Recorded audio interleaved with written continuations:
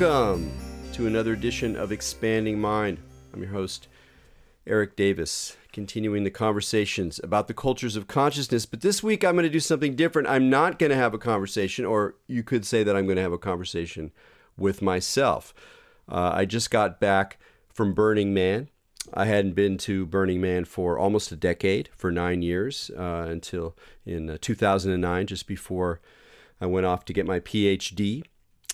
And it was kind of a trip. And coming back, I thought, oh man, I really want to do something on the burn. And folks were still traveling, couldn't get a hold of people. And we had a conversation a few weeks ago with Mitch Mignongo about the coyote on the burn. So it's already been in the air. But I thought I would indulge myself and just talk for an hour. It's something I've been thinking about doing because I do a lot of public speaking. And I often give talks with just, a few ideas and an hour of time.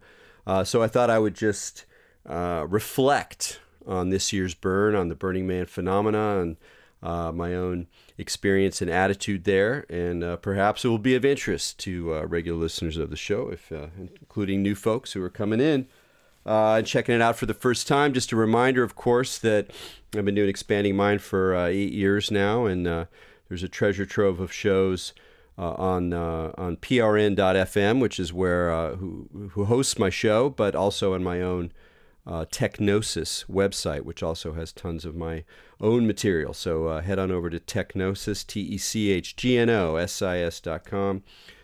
Check out past shows as well as a voluminous amount of material.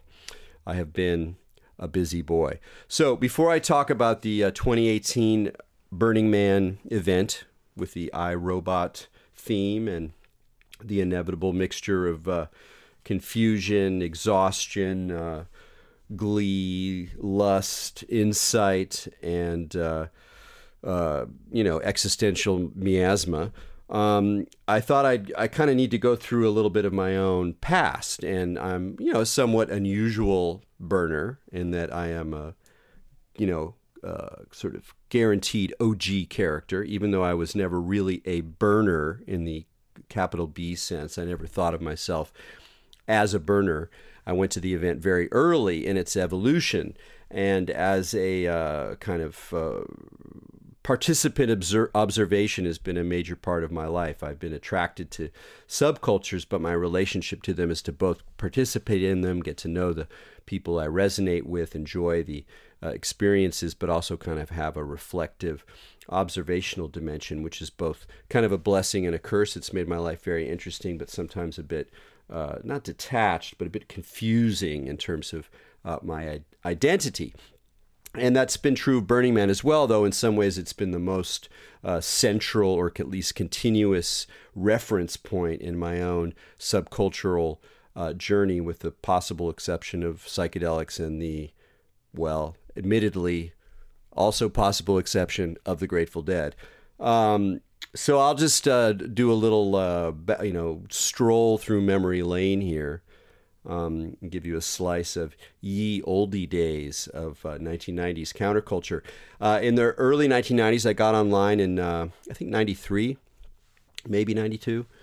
And, this was the pre-World Wide Web days, so you're logging in with a LO and typing little commands and getting listservs, and I spent a lot of time on Muds and Moos. And one of the listservs I was on was called Fringeware Review, and Fringeware Review was also a magazine, not dissimilar from Boing Boing. In fact, Boing Boing was also a magazine at that point, with a similar kind of layout and aesthetic, and then, of course, went on to be a very important online zone. This did not happen to Fringeware Review, but Fringeware Review was a similar kind of mixture of hacking culture, futurism, drugginess. It had a somewhat more metaphysical bent.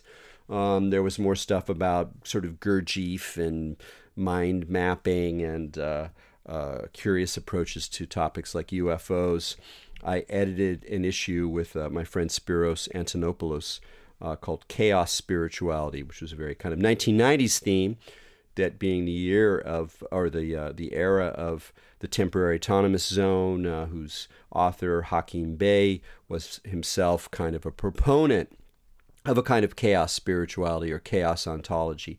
And that was very much how I first sort of grokked Burning Man when I finally got there. But I was very lucky because it was I think it was probably early 1994 when on Fringe World Review I got a notice of a art festival happening in Nevada in the end of the summer of 1994.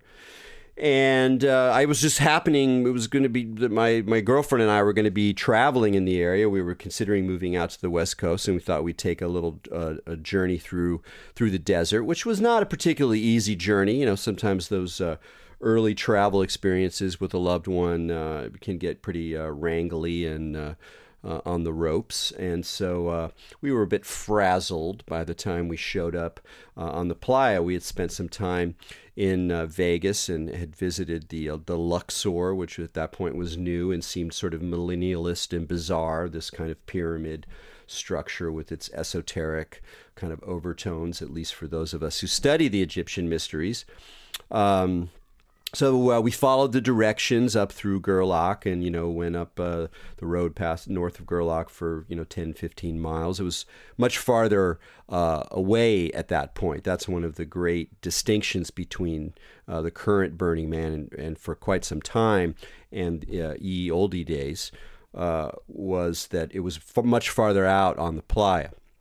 So basically we pulled off the road, drove, couple 100 yards. There's a shack with a burning, kind of Mad Maxy looking miscreant who took like $40, I think, from us, and or $40 each maybe, and said, "Okay, see that mountain there in the distance?" And we said, "Yeah, we see that mountain." He goes, "Okay, go 15 miles and take a right."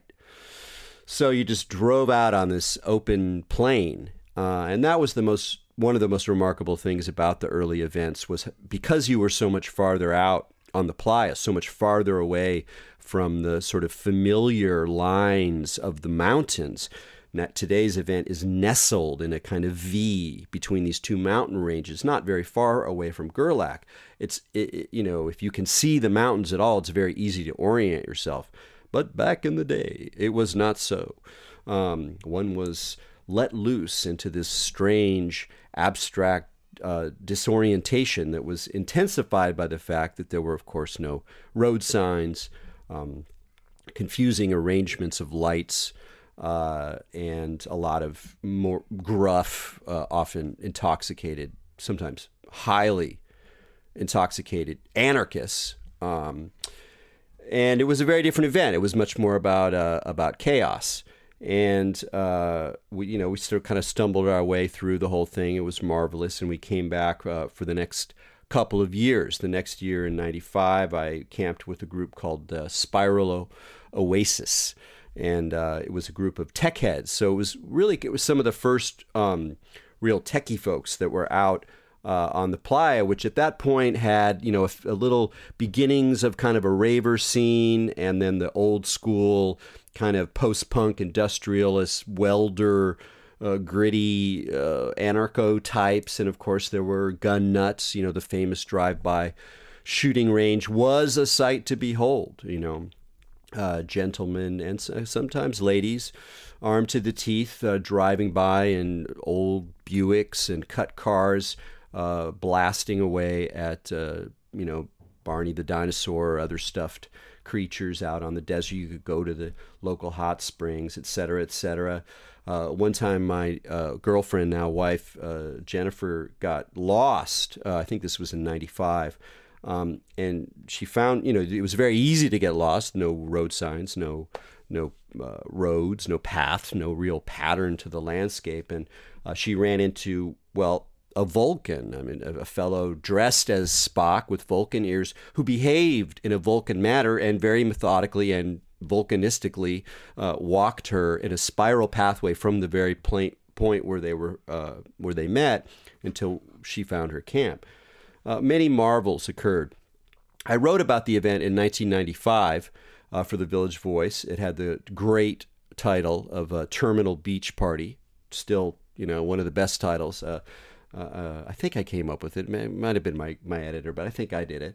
And that was a blast because it forced me to talk to more people than I would have talked to otherwise. On my own, I might have just hung out with whoever I was with and, chatted around. And I'm not super gregarious on my own. But if I'm a journalist, then I got to talk to everybody. So I talked to John Law, who was one of the main Cacophony Society folks who had worked with Larry Harvey to, put on the event. And in many ways, Cacophony Society is as much about the event as Larry Harvey and the building of the man, though Larry Harvey became the figurehead. So I got to talk to both of them, but especially made a connection with John Law. But I talked to the cops. I talked to the porta potty guys.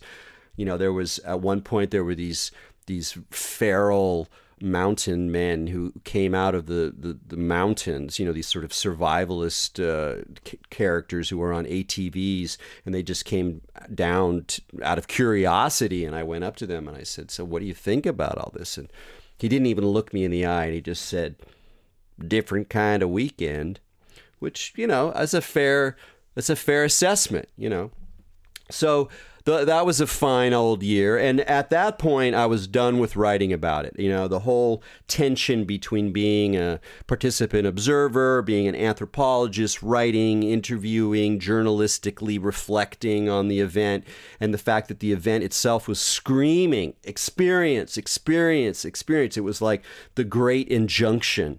Was to let go of that reflection, let go of those analytic frameworks, to immerse yourself, to fly, to be disoriented, to be confused, to discover, to let loose. And plenty of that happened as well, along with a lot of my, kind of virtual reality and proto sort of, Web 1.0 folks in my spiral environment were doing as well. The next year was one of the great pivot years of Burning Man, 1996, the notorious Hellco year. This was the year when, before the event, apparently very cool guy named Michael Fury died doing dangerous ass shit. And during the event, some ravers got run over in their tent. And it became clear that it was not a sustainable experience. The cars were everywhere. It was dangerous. There was exhaust everywhere. It was burning fuel everywhere. There were weapons everywhere. There was fires everywhere. And that was all very chaotic and very exciting, very transformational, although perhaps in a less linear way than people mean it today when they usually mean self-improvement. There it was transformational, more like you became some kind of other, that something else happened. Suddenly you were jumping over these burning, toxic, piles of fuel with your sneakers melting as like some howling, distorted voice screams through the crowd of crazy drums and catcalls and explosions. And, that was chaos. It was capital C chaos. It was not a city. It was not Black Rock City, and that's what it became. I didn't go for the next couple of years. I was writing Technosis. I needed to kind of retreat and recuperate. But it was in those years when, largely through Larry Harvey and the crew that was developing around him, that they kind of went for the city metaphor, that the way to organize this chaotic, creative explosion was to build a city. And that decision, of course, meant that some of the OG chaotes, like John Law, left the event. So that's why in 1996, I can't remember the official theme, but everybody remembers it as the year of Hellco, which is the idea that kind of Satan takes over Burning Man, and it was sort of a satire about consumerism and corporate sponsorship. McSatan's was a place to get your burger that year. And it was a somewhat terrifying year, though. It contained much amusement as well. I'm almost positive that was the same year. The years blur, as you can imagine. That was the same year that we were about to watch one of the marvelous spectacles laid out by Pepe Ozan, who was one of the great early architects and sculpture artists of the Burning Man aesthetic. a sort of melty castle, demonic, erotic, surreal architecture that became that housed these operas or sort of performances that often occurred very, very late in the night after you'd been standing around for a very, very long period of time. But this one night it was happening, going on, and again, Jennifer and I were sitting there about to watch a performance, and this short fellow, actually a little person, I think a midget, came out all in S&M gear, and he was deeply intoxicated. And he stumbled along, which itself was a sight to be seen.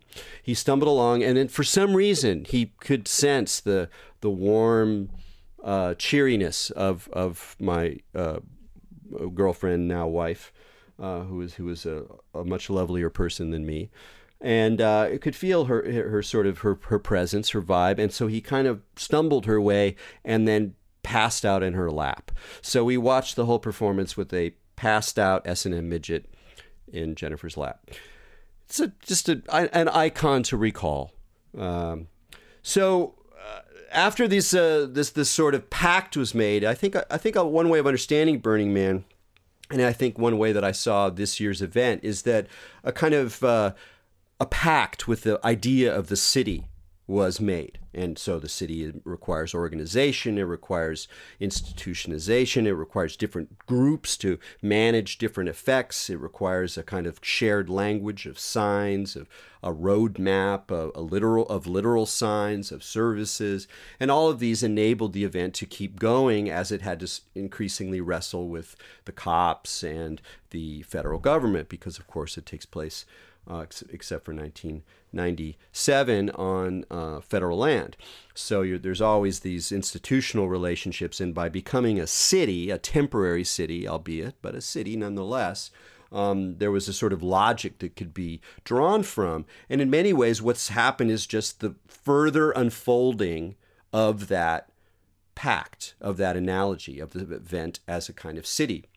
So the things that people have complained about as the event has changed and become more mainstream, become more visible, become more popular, become more institutionalized, become more cliched, become more predictable, but also become more intense, more richer, more elaborate, more expensive, more spectacular in the full sense of spectacle, in the ambivalent sense of spectacle, nonetheless still a spectacular experience, that all of these can be seen as, in a way, further unfoldings of the city, the idea of the city. And all cities are global cities now. All cities are digital cities now. All cities are technological hives now. And so in some ways, Black Rock City is just, in the current Black Rock City, is just more like a city than than it used to be when it was a more unique place, or a more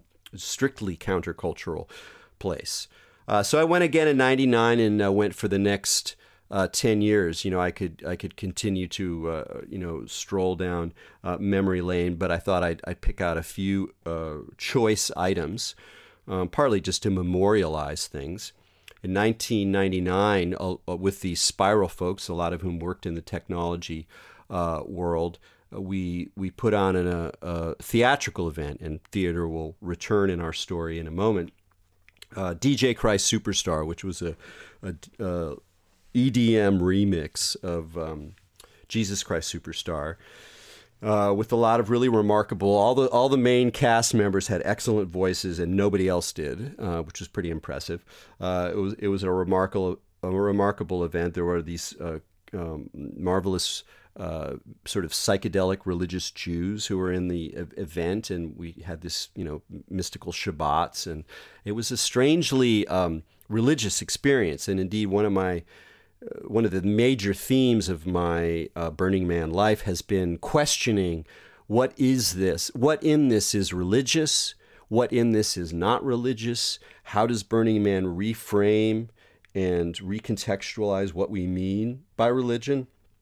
And that, in some sense, has been my main question with the event, at least for a long time. And this was one stab at an answer, and we performed it one night. It was a remarkable event. We ended with walking off towards a 2001 type monolith out in the desert, and everybody who saw it was blown away, and nobody who didn't see it ever thought of it, which is some of the marvelous things about Burning Man. It's very difficult to, in fact, it's impossible really to review the event. You might be able to, report news about any particular event. You say what happened that year, or there was this, or there wasn't that. But as a reviewer, as a kind of cultural critic, as someone who is like a scene piece, it's extremely difficult to do because there's so much going on, even in those days when it was, the crowds were 20,000 or something like that, 25,000, 30,000 in the early 2000s. That there was so much going on that your own experience was largely dependent on, synchronicity, on luck, what you ran into, what happened to be happening when you were going by, maybe vaguely thinking about doing something else and then stumbling into some marvel or some horror or some stupidity or some marvelous stupidity. There's so many ranges of irony and sarcasm that can both redeem and sort of deconstruct the emotions and values of that event. It's quite unpredictable in that way, but it also makes it very hard to find your way. And so as an anthropologist, cultural critic kind of guy, I took the opposite path, which is that I didn't want to know anything about the event. I just wanted it to be like it just appeared magically, and I was just winding my way through.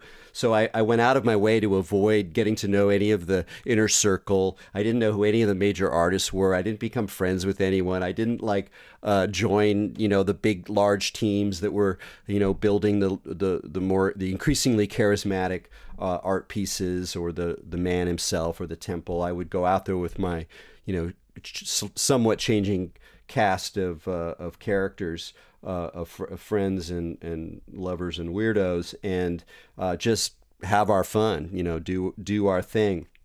And it wasn't until 2003, whose theme sort of appropriately was Beyond Belief. It was kind of the religious theme, if you will, where people kind of went down various mythological or religious paths in terms of their themes and costumes and art cars. It wasn't until 2003 that I decided to sort of bring my writerly, intellectual, reflective self back onto the playa, where I gave a talk.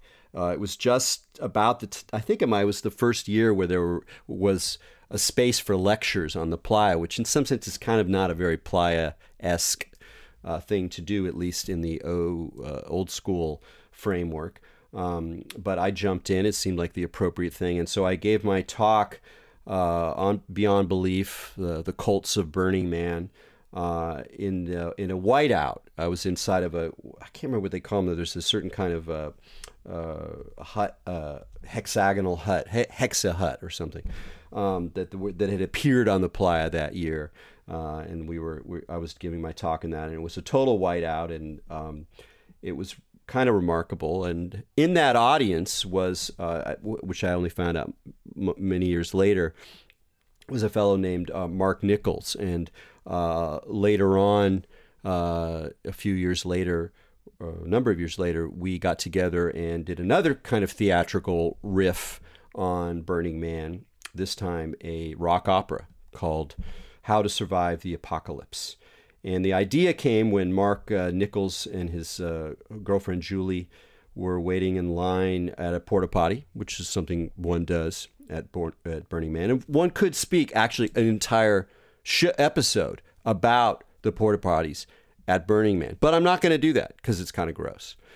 Anyway, they're waiting there at the porta potty, and this couple in front of Mark and Julie, Ron Miner, and I can't remember who he was with, said something along the lines of the only art form that could capture Burning Man with all of its multiplicity, its sounds and sights, its locations, its characters, its costumes, its ecstatic states, its depraved states, its depressed states, its lack of sleeping states. He said the only art that could capture Burning Man is opera. And Julie turned to him and said, "Hey, well, my boyfriend writes operas because Mark Nichols, while he has done work in rock and roll, in popular songwriting, also has written large-scale musicals that, while not operas in the traditional classical sense of the term, go beyond show tunes, go beyond Broadway." And from that little encounter, the seed was planted that eventually grew into the Burning Opera. I was brought in about not too many, a couple months after that, because some of the inner Burning Man people knew me as a writer and as someone who had creds from back in the day and was apparently a nice guy. And so the opera began. And the reason I'm kind of mentioning that, I'm going to actually play a track or two from the opera, was that it has to do directly with why I went back to Burning Man, because without telling any more of the stories of what happened in 04, 05, 06, 07, well, actually, I'll stop and talk about 07, because that really helps explain the growing boredom I had with the event. So 2007, we were camped, and then I'll get back to the Burning Opera. In 2007, we were camped with the fire truck crew. So we had a fire truck, which meant that it was a fire truck, classic sort of red pumper, I think they called them, where it was the water hose one. Except this fire truck actually spit fire. So it was a fire truck, like a truck with fire on it, with a flamethrower, basically. So there we are on Monday night of the event, tooling around in the fire truck, and the eclipse, the partial lunar eclipse was on. So the moon looked like a burnt orange planet from some 1970s science fiction paperback hanging there in the sky. And then someone goes, "Hey, the man's burning."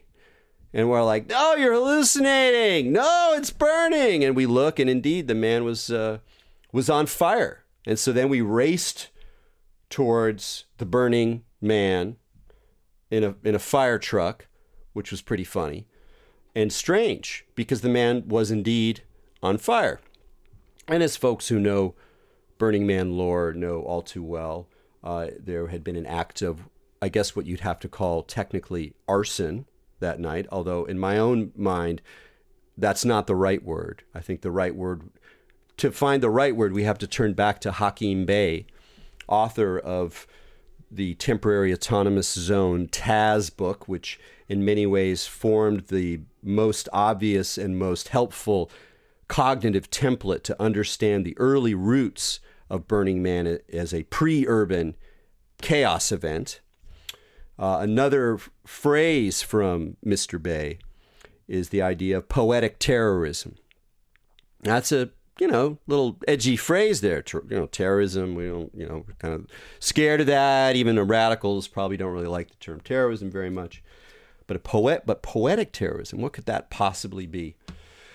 In any case, Paul Addis's somewhat maniacal act of burning the man proved to me a window into how much my own mind and interests and sensibility had drifted, not only from the Burning Man organization, whose kind of investment in having the event go off as they want to plan it makes a lot of sense, as well as the crews that actually built the man and have put in their effort and energy, et cetera, et cetera. Because the question was the next morning, as the rumors went around and what happened and is what are they going to do? What do you do? You're Burning Man. You're this crazy organization. There's nothing like you. You're like a art festival. You're like a crazy rave. You're like a pagan gathering. You're like a postmodern Mad Max spectacle. What do you do when there's this act of arguably arson or arguably poetic terrorism? So what do you do? And the decision, of course, went out that they were going to rebuild the man, and so the man building crew went out and rebuilt the man. And the opportunity to explore what it meant for the central icon, the kind of brand of this particular wash your own brain cult went up in smoke. It was as if the institutional logic of making sure that things happen the way they were supposed to happen took over.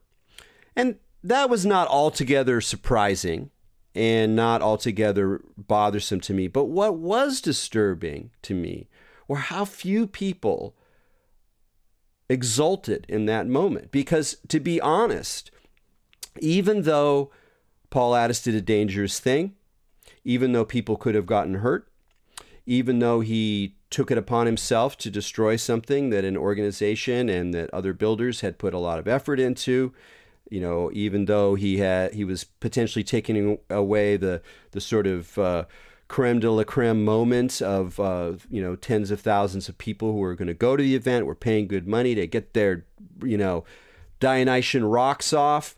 Nonetheless, riding on that fire truck towards the Burning Man under the burnt orange moon was the first time in years that I smelled again the ancient chaos that I had felt in the 1990s. And whether or not that's, appropriate, inappropriate, politically okay, whatever, I can't deny that exultation, that glee, that sense of the marvelous incarnate. And so I was very surprised when speaking to people throughout the next few days how few people tasted that. And so I could tell at that point that maybe the reasons that people were doing this and my own reasons, and perhaps just my own attachment to my past, had sort of come to kind of a breaking point or a sort of letting go period. But even as I let go of the event, I went a couple more years before I stopped. I became involved in this Burning Opera thing. But what was cool about the Burning Opera was it was never designed to take place on the playa. Instead, it was a kind of vehicle to communicate Burning Man to the outside world and through the medium of rock opera. And you can say the story, the vibe, the music was kind of a cross between Jesus Christ Superstar, previously mentioned, Hair, and Rocky Horror Picture Show. And it was a story of, a couple newbies go to the playa, start to fight, they get split up. He goes off and has a dark night of the soul. She kind of discovers her own power.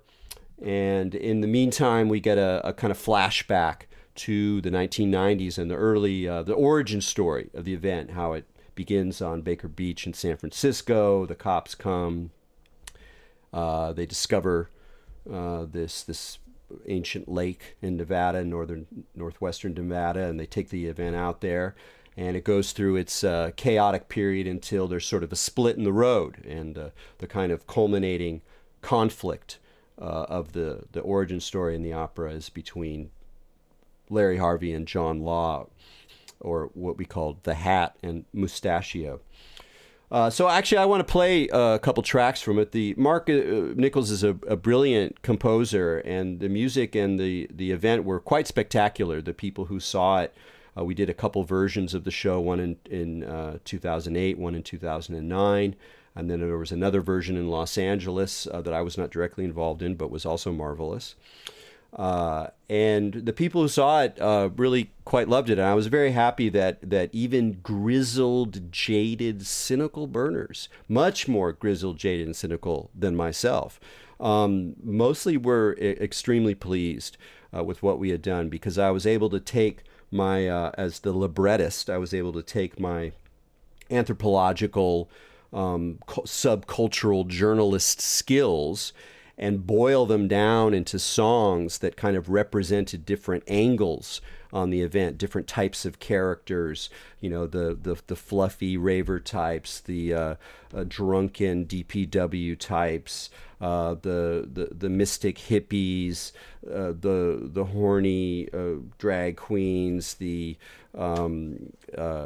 crazed exuberant clown-like characters that would fill the Esplanade on a Friday night. So it was a very wonderful experience overall. So I want to play 2 tracks. First is the song Gypsy Dogs, which opens the show, and has a kind of a little melancholic riff on the reasons that so many people came to the Playa and continue to come to the Playa. Just something to do with a certain kind of homelessness that I think we can all identify. So here is Gypsy Dogs from How to Survive the Apocalypse.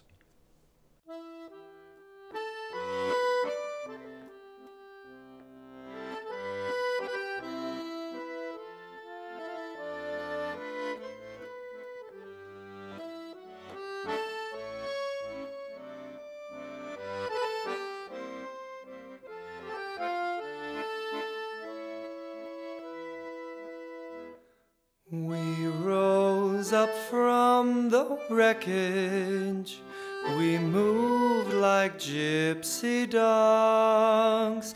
We're hunting for something we can call home.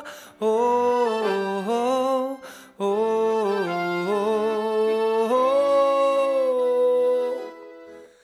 oh. We wrote the writing on the wall, we scraped the barrel dry, we forged the wrenches for the monkeys to throw.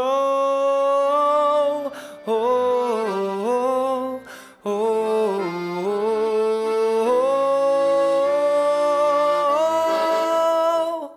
We lost ourselves in the city, we turned away from the crowd, we plunged through the nighttime, horny and stoned.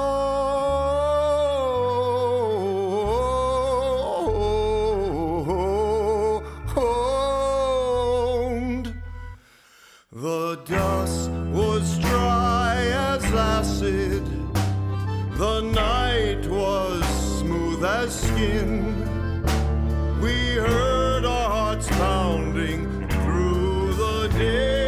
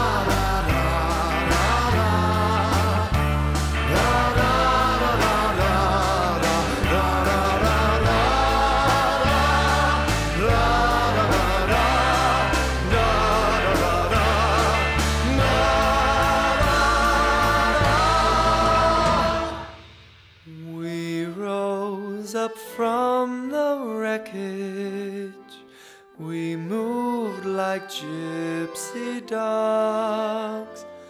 We're hunting for something we can call home. So that was Gypsy Dogs, the tune that opens How to Survive the Apocalypse. And part of the reason that I'm spending time talking about the opera, I mean, it's not very well remembered. It's not. We made a DVD and we made a CD, and they kind of went out, and nothing really happened. There's clips on YouTube. Not that many people watch it, which is actually okay by me, because for me, a lot of the spirit of Burning Man is the spirit of the moment, and putting a huge amount of work into one event that is extraordinarily evanescent and is a marvel to those who see it and essentially meaningless or non-existent to those who were not there. For me, there is a extraordinary beauty to that in our era of like infinite recording and, stuffing your CV and just having all these references and all of these things that live eternally in digital space. I think is a very important value to keep in mind as an artist, as someone who's producing things in the world. It's one of the reasons I often don't record my talks, which I do spontaneously. So, people go, "Hey, what was that great thing you said?" And I'm like, "I don't remember. I was riffing. I'm not in control. I don't know." And it's recordings are good. I record too. I'm no purist. If Burning Man teaches you anything, it's about not being a purist. Nonetheless, the other reason that I'm talking about How to Survive the Apocalypse is that the producer of the opera was a woman named Dana Harrison, who was well known inside the inner circle of the Burning Man folks. She had come to the event in the very late 1990s after being a hot shot at in corporate San Francisco, working for Charles Schwab, working for, I think, Bank of America. She was already a deadhead, already a world traveler, already a remarkable woman. And she signed the checks. And even as she was signing the checks, she just encouraged Mark and I and Christopher Fooling, who was the director and helped write the story and craft this event. Just let us go, And it was the same spirit that she had brought to the cafe, and folks who have been to Burning Man know that the kind of Center Camp Cafe is sort of the hub of the wheel. And she had run that place for a long time. And she actually did a lot of significant things for the event, which I only found out about later. She helped get their finances in order. She helped create a modern ticketing system based somewhat on the Grateful Dead ticketing system when the event became more and more popular. And she also wrangled with the BLM when the BLM was trying to ram extraordinary fees down Burning Man Org's throat, and she was like, "This is bullshit." And she had the chutzpah and the smarts and the institutional authority and just the, well, as she would put it, the balls to take these guys on. And so she brought that energy and that commitment to community and creativity and transformation to the Burning Opera. And all this is a roundabout way of saying that she died earlier this year. And so I went to Burning Man this year after not being there for almost a decade and not really caring very much, frankly, most of the time. A little bit of FOMO on if I could have a transporter, I would have put myself there. But this year I went for dead people, for Larry Harvey, for John Perry Barlow, or both folks I knew but not well, for my good friend Dale Pendle, who's been on this show, an extraordinary entheobotanist, philosopher, poet, but mostly for Dana. And so I went to remember the dead at the temple, and which is a funny reason to go to a exhausting, crazy party out in the desert. And I had a lot of fun as well. And I feel like I should rattle off some responses, having not been there for almost a decade. There were some things that I sort of expected. I was not surprised by the visible Instagram culture, the kind of selfie culture. There were selfie sticks. There was that kind of vibe of posing in front of objects and capturing for the sort of circulation of narcissistic images through the internet. That was pretty predictable. Although it led to a funny moment, because I think one of the dynamics of Burning Man art and why that it doesn't really work outside of the playa most of the time. Some pieces do translate. It's not so much just because it needs to be in the desert, or you need to be high as a kite, or whatever, or the dust or something. It's that the logic of Burning Man is this kind of quest for wonder. No matter what you're doing, you're sort of partly on some quest that gets interrupted by some other thing. And a lot of the art functions in this following sense. You look in the distance and you see some wonder. What is that? Is that a magical castle? Is that a strange elephant? Is that a witch's hut? And then you go towards it and you're drawn toward it. It pulls you out of this whole chaotic realm of possibility, all these lights flashing, all these appearances, all these possible worlds, all these portals. But no, I'm going to head towards this one because it caught my eye. And then somewhere along that way, almost inevitably, not always, but almost inevitably, you go, oh, oh, it's just this. And some people are standing around smoking, and there's some LEDs and a, two 2x4s and some, tape and shit. And you're like, oh my God, that was it. But that whole thing, the art is not the object. The art is the whole process that your psychology went through. And my version of that this year was stumbling across what I thought of as a satanic throne out in the desert, out in the in the playa area. It was a platform with a central throne with two big horns on the kind of upper parts of the throne, an upside down pentagram before it, an upside down pentagram I think on the throne, and then there were these other sculptural objects to the side.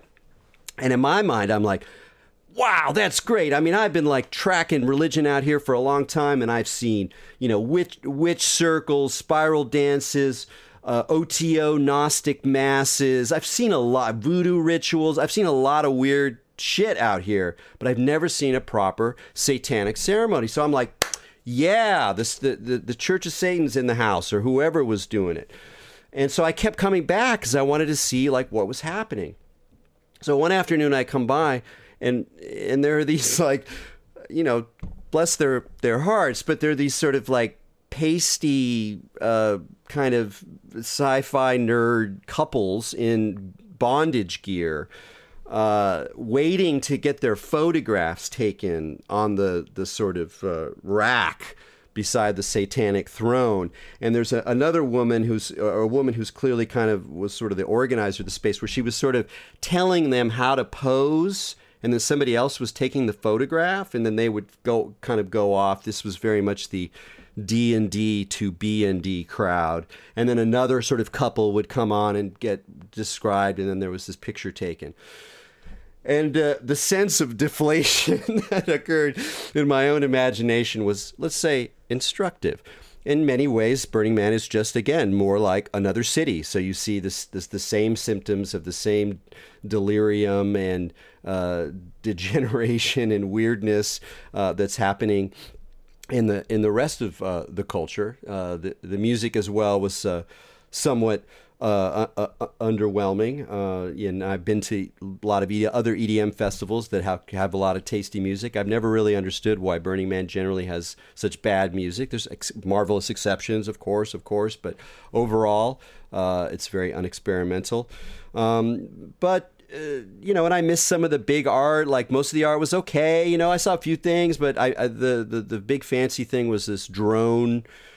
These programmed drones that would move to mimic murmuration, those marvelous clouds that swallows form, that kind of sentient crowd effect, which sounded, properly posthumanly creepy, and reminded us that Burning Man is very much embedded in a sort of crazy wing of the military technological digital takeover of reality, and that it's sort of a weird petri dish of a kind of R&D lab for posthumanism, not always intentionally, which is what the paranoid conspiracy theorists think, but there we are in the Silicon Valley's backyard, and so the iRobot theme definitely had brought up the volume on the transhumanist potential here, but it often fell sort of flat. There was a lot of dorky robots, and there was this big orb called the Orb that hung there, and it was supposed to reflect or do something, but it was covered with dust, so it just sort of looked like the weird, it looked kind of like the orb in The Prisoner, which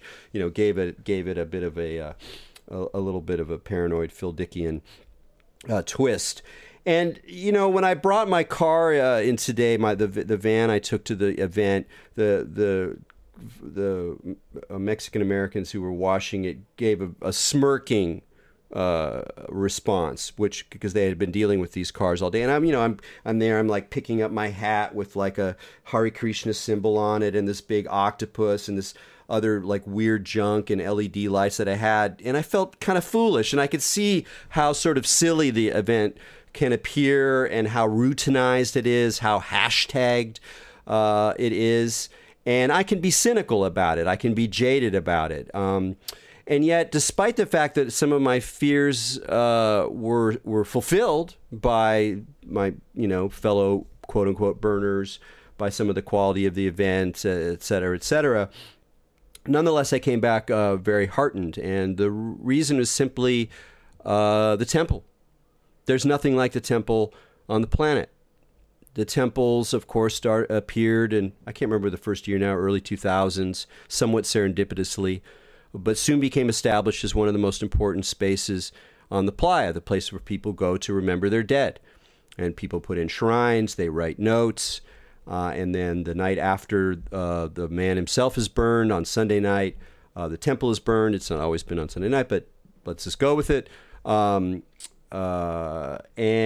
you know, it's a remarkable experience to be in a crowd of tens of thousands of people who are almost entirely silent, watching a building burn.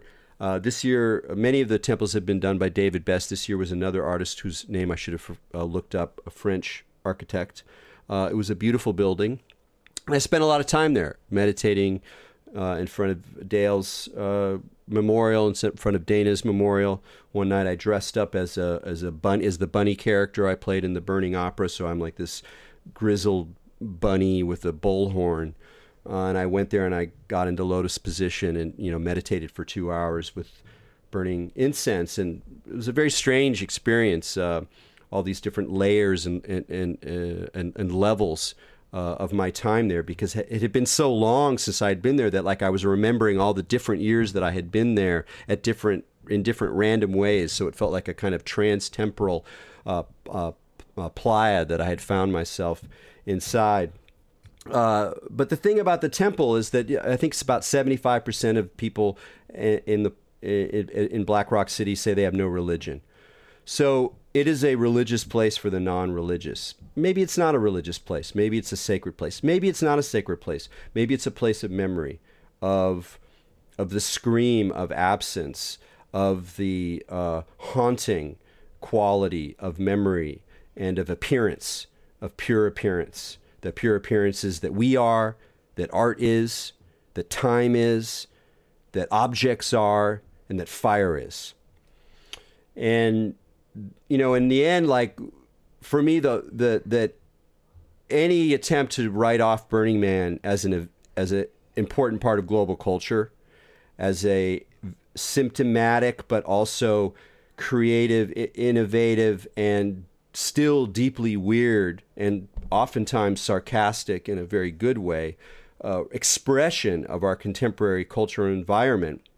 But in addition to that, even more importantly than that, is the temple, is that there is a way to remember, to weave in our grief, our longing, our loss together without a God, without a church, without an organized structure. And then in the very act of serving that up, all of those beautiful memories, books people made, art, shrines, all of this stuff given into the maw of the fire was really an extraordinary event. So I think in memory of Dana, I'd like to just play one more tune from the Burning Opera. I choose this one because in addition to her magnificent personality, she was a collector, a hoarder of costumes from her world travels, from costume shops, from opera sales. And one of the most fun songs in the Burning Opera is called Inside Out, is about the role of costume, seemingly the most superficial of human expressions, the role of costume out in the playa and how it actually points to some of the deepest dynamics. So I'm going to leave you with this tune, Inside Out. I hope you've enjoyed this unconventional expanding mind. And until next week, keep your minds open.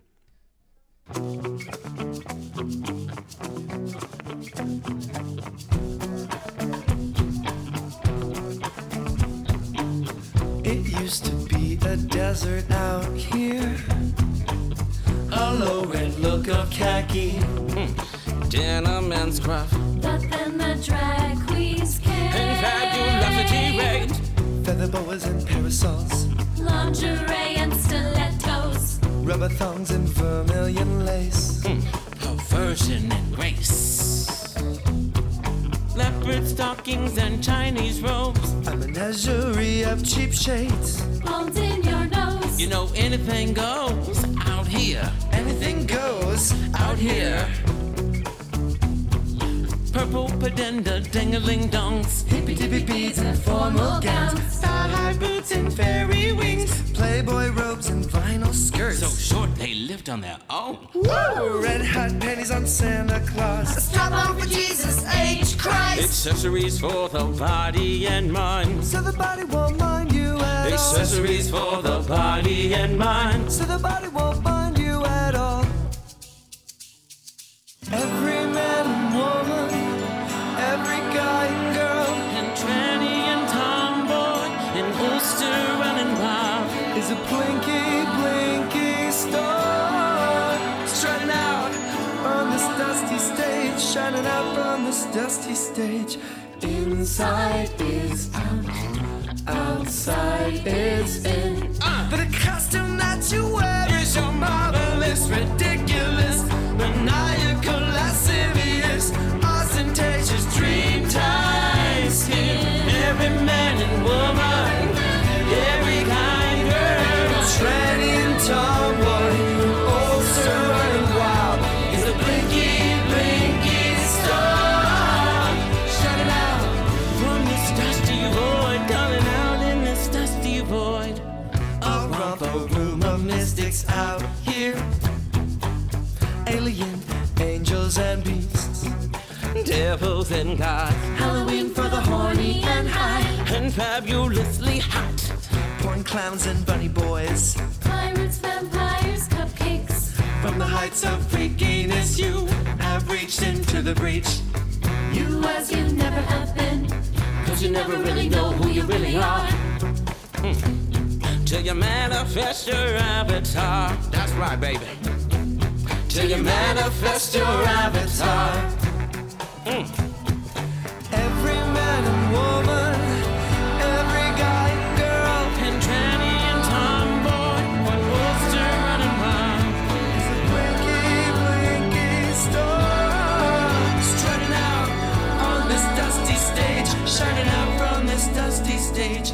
Inside is out, outside is in. The costume that you wear is a marvelous, ridiculous, maniacal, lascivious, ostentatious, dream-time skin. Every man and woman, every kind girl, Tranny and tomboy, Ulster running wild, is a blinky, blinky star. Shining out from this dusty void, calling out in this dusty void. Inside is out, outside is in. the costume that you wear is your marvelous, ridiculous, maniacal, lascivious, ostentatious dream.